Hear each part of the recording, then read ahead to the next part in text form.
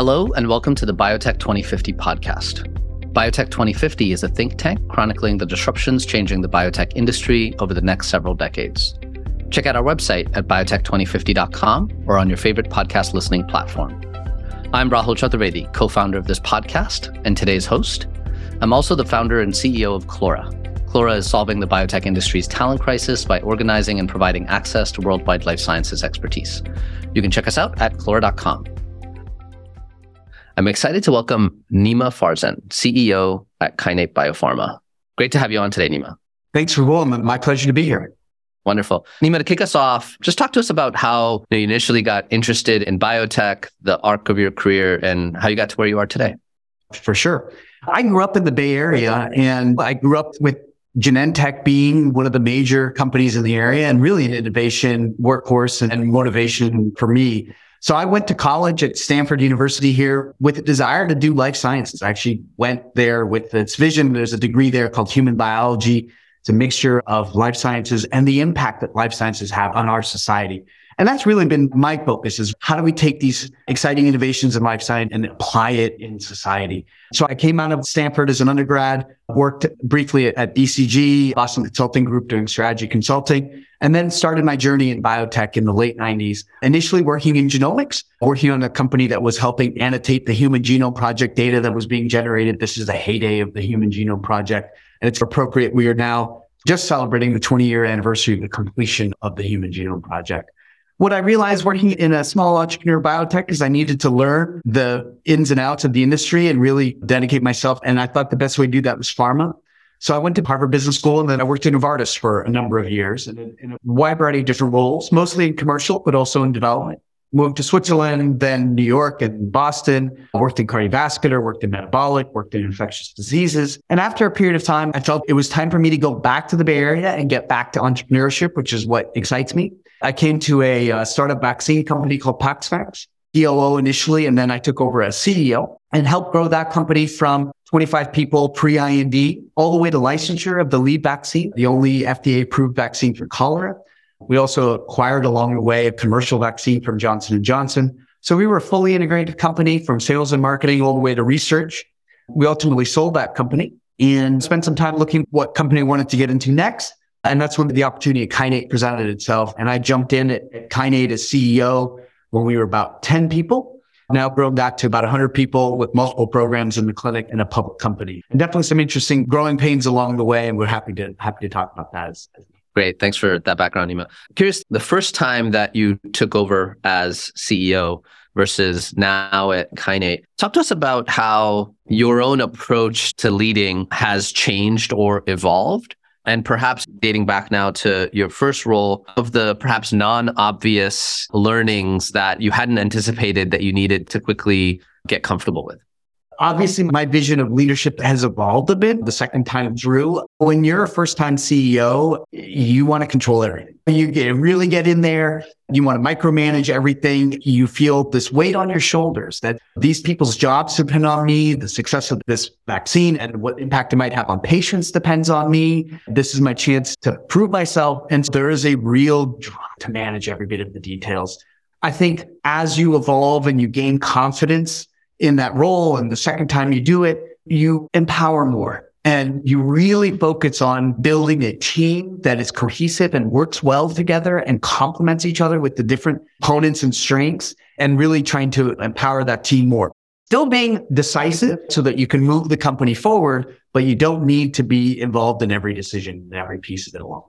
That certainly resonates for me. Now, talk about when you first joined Kinnate, how large was the team and how your role as the team has scaled and you've now gone public, how that's evolved too? I think it's an interesting story. So I joined Kinnate as employee number 11. We had a scientific founder who unfortunately was diagnosed with lung cancer, has recently passed away, and the company needed to bring in a CEO to build. The company was an early research stage. I joined the company 3 days after I started, and the company was in San Diego at the time. I lived in San Francisco. We had this vision, we'll grow in both places, but I flew down to San Diego. I had my first 3 days in the office, and that was it because we shut down because of COVID. I had started in March of 2020, And Wow. 3 days after being in the office, we did not get back together for months, not years. And we had to grow this company virtually. And it was a crazy start because right at the beginning of COVID, as you recall, right, I had my lead investor call and say, that Series B we had just raised as you started, you need to make that last for 3 years because who knows when you can raise more money. Within the month, he had called me back to say, hey, can you go public this year? That's how fast the markets had changed in March and April of 2020. So we did. We raised a Series C.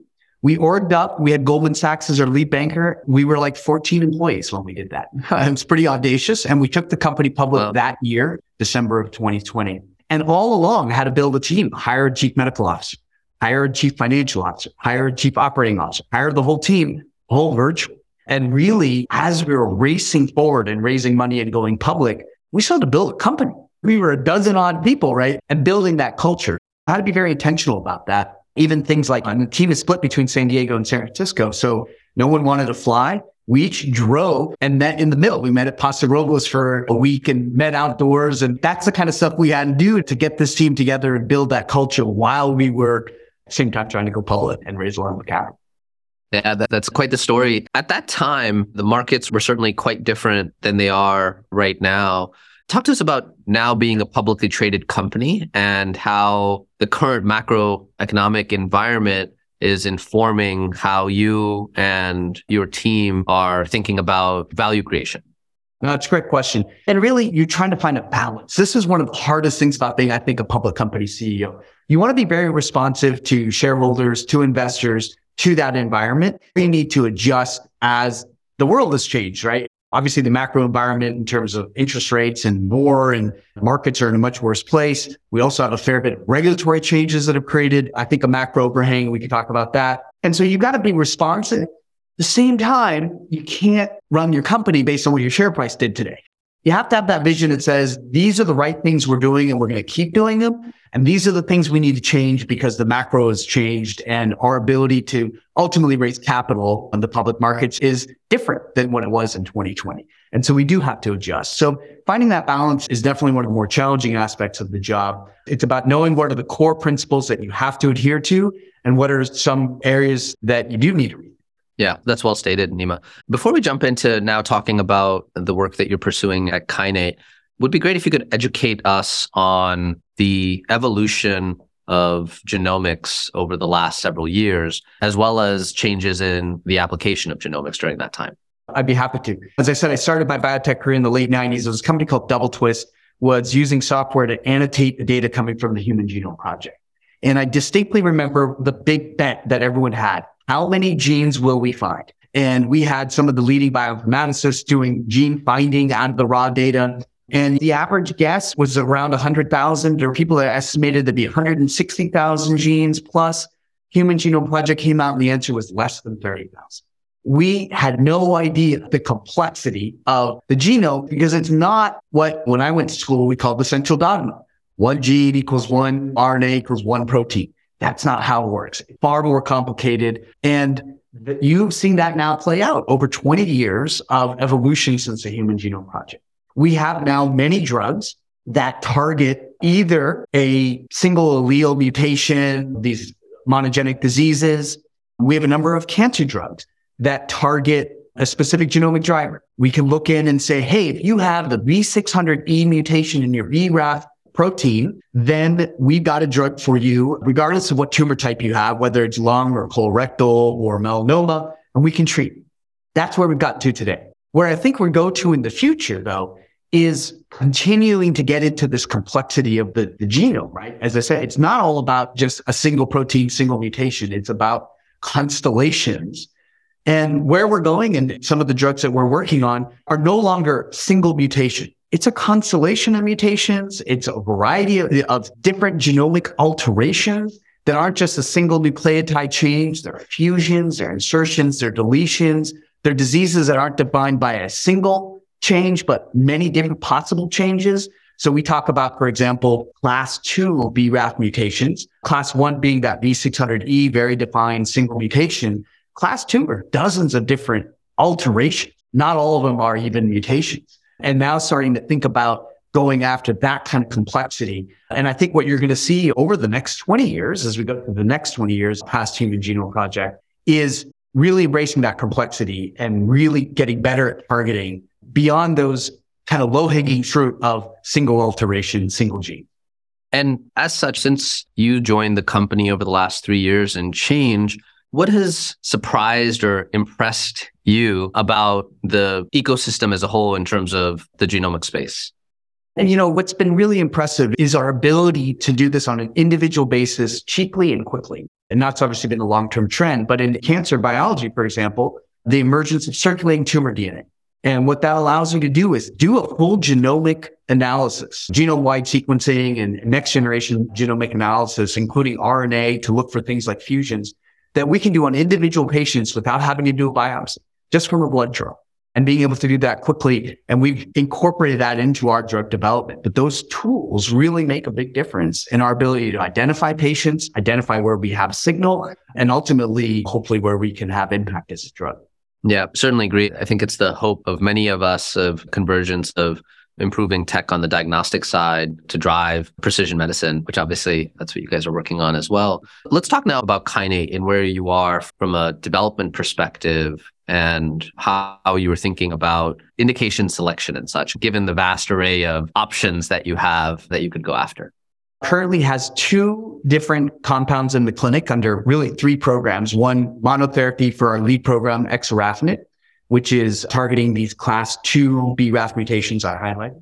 We also have a combination with an approved drug, a MEK inhibitor that we're looking at as well to expand on those indications into areas such as NRAS mutations, which are certain mutations typically found in melanoma, but in other tumor types as well. We're doing that in combination. And then we also have a compound in the clinic targeting FGFR mutations, typically found in either urothelial carcinoma or intrahepatic cholangiocarcinoma. We've just announced 2 new programs that we intend to bring into the clinic, one by the second half of this year, one by the first half of next year. All these, again, are targeting specific mutations that we believe are oncogenic drivers, meaning these are alterations. As I said, they don't have to be a single nucleotide variant. These can be fusions or other alterations that drive a tumor in a variety of different settings. So a variety of different adult solid tumors typically. It can be lung, could be melanoma, could be colorectal, could be prostate, wherever it is where we can find these specific drivers that are mutated and targeting those with highly selective small molecule inhibitors. And given all that you could do with platform as powerful as what you're working on, how do you think about indication selection for early stage biotechs, particularly given this environment? The approach that we've taken is one to manage risk and capital expense, but also be able to take advantage of the innovation that's really happened, even in small molecule kinase inhibitors, which have been around a while, in terms of really improving potential selectivity, potency, et cetera. So what we do is we start with, where is there a validated driver? What we don't want to be doing at this point is some of that discovery biology of, hey, let's find a new driver. Let's focus on the ones that have already been discovered, known to be drivers, but for which we don't think there's an optimal drug yet. And that may be because the drugs today are not as selective, so they have toxicity or tolerability issues. It may be that they don't cover all the different variants, the resistant variants that occur, or some of the initial variants that are there. Maybe they're not brain penetrant, so that if you have brain metastases, they're not going to be relevant. These are some of the features we look for. And then we design molecules to go after that unmet need. So we have a very clear unmet need we are trying to hit. We're trying to hit these alterations that the current drugs don't. Or we're trying to be completely selective when the other drugs aren't. We actually have a model I know that Flora believes in, certainly, which is this concept of outsourcing components of it so that you have the right team when you need it. You can ramp up, you can ramp down. So we have in-house designers, but then when we've got a program that is picking up steam, we will add external chemists through our collaborations. We can add 15, 20, 25 chemists on a program in as little as a month. Ramp up quickly, make the investment as that program goes through the chemistry component. And then, of course, ramp back down when we don't need that many staff on these programs. And that has allowed us to bring our programs into the clinic very rapidly. We just announced a drug that will enter the clinic in the second half of this year. That went from idea to the clinic in 2 years, which is really fast. And a lot of that is because of this model that allows us to, A, work on a validated driver, and B, bring in external resources quickly to accelerate development. If you're an HR or hiring manager in biotech, you know all too well that the pool of experts seeking full-time employment is shrinking. Filling key full-time positions can be a long, drawn-out ordeal that can slow the pace of execution and growth. Throw away the old hiring playbook. Now you can build a biotech dream team in a fraction of that time. Find out how. Visit Clora.com. Clora. Talent optimized. In terms of leadership and culture now, it sounds like, one, you joined the team at the start of a pandemic, which is obviously extremely challenging. And you have a team that's now based in San Francisco and San Diego, I believe. Before we started recording, we were talking a bit about being immigrants. And I'm curious how I could ask you to reflect for a second how that aspect of you shapes how you approach team building, culture, and your own style of leadership. It's a great question. I'm an immigrant. I was born in Iran. Family came over in the very late 70s, so I was young, but nonetheless, it shapes who you are. I think it gives you drive and motivation to prove yourself. And you find out a lot of entrepreneurs. You find out a lot of folks who've had that kind of background. And I'm very proud of, as an aside, and I'll talk about the culture in a moment, but I'm very proud of the fact that as a company, we have a very large number of immigrants. We attract the best and the brightest from all over the world, and they want to come work in life science companies and tech companies in California. And that's a meaningful contributor to our talent pool. And I hope that we always maintain that kind of beacon and ability to bring the talent over. And I think it's an important component of diversity and inclusion to be able to welcome people with that kind of background and empower them. In terms of our specifics, culture, we have 4 key values. And unlike typically when you create values and you say, hey, you know what, innovation, integrity, or whatever it is, you may come up with big words and you tell the company this is what it's going to be. We actually did a bottoms up. We spent time as a company saying, what are the things we are proud of that we've accomplished over the last few years? We put them all up on whiteboards. And then we started saying, what are the themes that emerge from that? What are the things that led us to have these successes? Those are our values. So our values are audacity, agility, decisiveness, and inclusive ingenuity. And if I were to go through them, we have little nicknames for each of them. The decisiveness is the Kenny Rogers trait, know when to hold them, know when to fold them. But I'll point to the first one as I think the component that really does come from that concept of being an immigrant, audacity. Do you have big goals, big vision? Do you really want to make a difference? And I think that is our key trait. And I think that all flows back to many of the team's personalities. And you talked about obviously culture and your own personal journey. Being a CEO sometimes can be quite a lonely journey. And this is the second time you're doing it now. I'm curious how your approach to just managing the emotional aspects of being CEO, especially given the fact that we work in biotech, more likely than not, most programs are going to fail. And any advice you have for folks that are in a similar boat? It's a great question because the ability to not get too high, not get too low is so important. And even going back to my first time, I think I'm better at it over time, a little longer perspective. But even at my first time at PaxVax, I remember having that conversation with some of my leadership team about it's a critical skill to have in biotech. There's going to be ups, there's going to be downs, any CEO job, and in particular in biotech. And the company looks to you to gauge the emotional reaction. If you get too high on the highs, you run the risk of complacency. You run the risk of people being like, hey, it's all done. And the answer is the job's never done. If you get too low, you scare people. You get people distracted. They're worried about what does this mean, their job. So that ability to remain constant, to have that sort of fixed vision that's here's where we're going. This is a bump in the road, but we're still on the right path is really important. It's hard. It's hard when the markets change. And some of it, you have to maintain the right external view, face, and convince yourself that I need to not get too high or too low about this. Yeah. And perhaps more specifically, what has worked well for you to be relatively constant externally?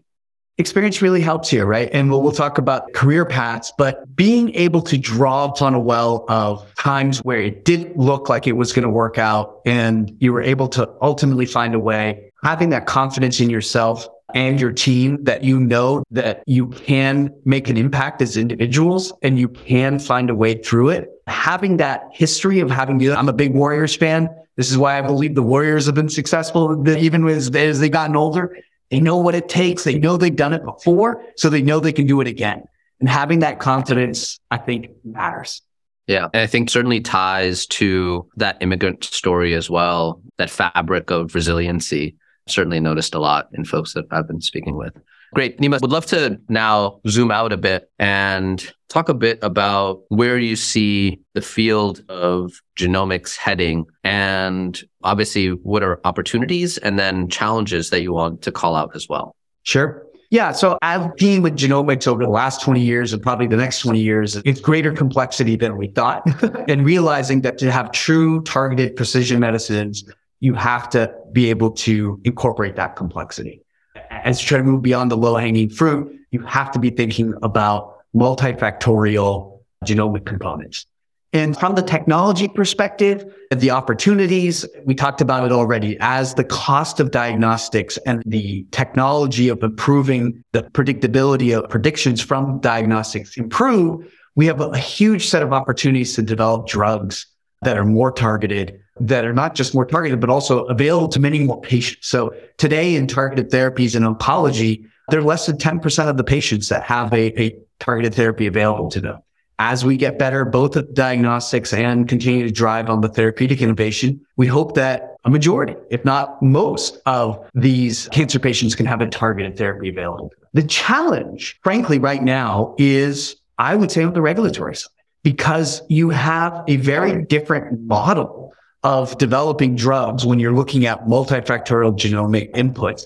And you're going to get very small patient populations in some aspects of this. So you have to have regulatory and commercial innovation that keeps up with that. The regulatory innovation has to be, right now, the FDA prefers, in cancer, for example, tumor specific. So even though we can say, hey, we got this alteration, we see it in 20 different tumor types, they still like you to start with one. Start in lung and then show that. But we're going to have to change that. We're going to have to be more willing to look at the molecular basis of disease and use that as patient selection strategies. We're going to have small patient populations, so we're going to have innovative regulatory approaches to allow for the speed and cost effectiveness of development that is required when you're looking at very targeted patient populations. And then that's where the commercial innovation has to come in too, right? And the model is obviously changing rapidly, but the model of sending out huge sales forces to go after big lung cancer is very different when you're looking at a genomically defined patient population that encompasses a wide variety of tumor types. You have to have a different sales model. You have to have a different regulatory pathway. And I think those are some of the challenges that the industry is going to have to adapt to allow for increasing the number of people that are relevant, that targeted therapies are applicable for. I certainly agree. And you brought up a point around building out sales teams and such. Given your background, I'd love to hear your thoughts on partnerships and the value of partnerships currently, particularly for early stage high growth companies like Kinnate, and the lens with which you view partnerships right now. Yeah, I think of partnerships, I call them the 3 C's. So are you looking for capital? Are you looking for credibility? Are you looking for capability? All 3 things can come through partnerships, right? So capital, of course, you can use equity, but you can also use partnerships to generate the capital that you need to develop. Credibility can come through if you got a platform you're trying to get validation for, but also the drug that maybe you're looking to partner with has a positive path forward, and that credibility can be very helpful. And then the third thing is a capability. Where do you need capability that you don't have in your organization today? And it's interesting because it's easy to build, I think, or not easy, but relatively easy to build a biotech that has strong research and development expertise, because there are a lot of people who have learned how to do it in big pharma, but have the cultural experience of having worked in small biotech, which is totally different. So you get a talent pool to attract them. When it comes to commercial, that's hard. There are a lot of people in big pharma who've done it, but not a lot who then also have done it in small biotech and have that cultural fit. Hiring straight out of big pharma, sometimes it's a 50-50 proposition whether they're going to fit culturally. And so it's harder to build some of that commercial capability. And that's where partnerships can make a lot of sense. And given where we are right now, so we're recording this in May of 2023, none of us have a crystal ball here. Where do you see the role of partnerships evolving over the next year? And perhaps even if some early stage entrepreneurs are listening, How would you help them navigate the current environment as it relates to staying focused, value creation, but then also obviously having to collaborate with external folks? The obvious thing, but it's worth repeating, is what is your cost and time to value inflection point? And balancing that with the need to partner. So if you find yourself where, hey, I can, with the application of $5 million in 6 months' time, really de-risk this program, then you should do that on your own. You shouldn't look to go find that partnership, right? It is when you get to that place where you're like, okay, the next true de-risking event is 2 years and $100 million. Okay, now maybe you need to think about the partnership. So having that mindset of, frankly, in our world, it's really about probability of success and de-risking that along the way in R&D. What is the next de-risking event? And being strict about that. It's not just what you think is the next de-risking event. What is the market going to think is the next de-risking event? What is a pharma partner going to think is the next de-risking event? Can you generate that data in-house? And if you can, then you can capture more of that value. If you can't, then you need a partner. And Nima, on the heels of that salient advice, wanted to ask you to reflect one more time. And if you think back to your younger self and given all the experiences and knowledge you've gained along the way, what is one piece of advice you wish you could now provide your younger self? Here's the thing. For someone who wants to be a biotech senior executive or CEO, which was my goal for a long time, what's not obvious is, I think initially in your career is you tend to join a function. You're in business development, you're in marketing, you're in development, and you want to move up that path, right? And you're very focused on how do I accelerate my career to get to the director level, senior director level, VP level, et cetera. In reality, cross-functional expertise is what you need. And it's not necessarily about tremendous depth in marketing. But can you understand, and biotech, I think, is one of the more complex endeavors that we do in terms of business. Do you understand the basic science and the research? Do you understand the development aspects? Do you understand the CMC? Do you understand the commercial? And so taking some time in your early part of your career to go to a department or function that is not where you're started and not where you're strong at, not where your career has been building momentum on, even if it takes you a year or two off of your path, go get some experience in regulatory. Get some experience in project management. A lot of companies have these concepts of dev leads or global program heads, which is really a cross-functional role. Get that kind of experience. Really understand the different aspects of the business. And even if you're not going to be a CEO, being a senior exec in a function, being a CFO or a chief marketing officer, it will be you tremendously to really understand these other functions. And taking a little time early in your career to divert yourself from the path you're on will pay long-term dividends. Yeah. You bring up an important point here, and part of your background coming up through the sales and marketing aspects of biotech is really interesting. And I think we're starting to see more and more of that at early stage biotechs. And there's no right or wrong answer here. There's folks that are founders and have a scientific background and so on. And then there's folks that are phenotypically similar to you. I'm curious if you've observed any themes or advantages that someone with your background in terms of late stage development brings to an early stage biotech that's worth calling out.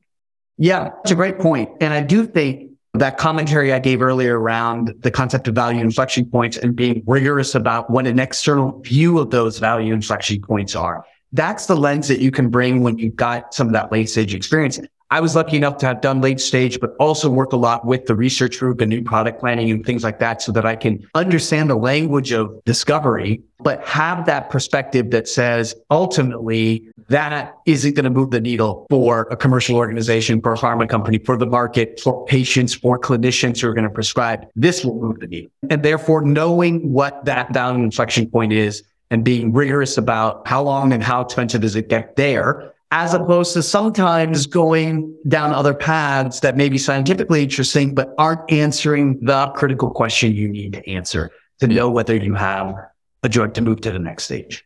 Yeah, wonderful point, Nima. Thanks so much for joining us today. It was a pleasure having you on and for sharing your own personal story and how you approach leadership and obviously the important work that you and your colleagues are pursuing at Kinnate. Thanks so much for having me. It was my pleasure. Thank you for listening to this episode of Biotech 2050. This episode is hosted by me, Rahul Chaturvedi. If you enjoyed this episode of Biotech 2050, please subscribe to our podcast and leave us a review. Also follow us on Twitter and Instagram at Biotech 2050 Pod. Again, that's Biotech 2050 POD. Until next time.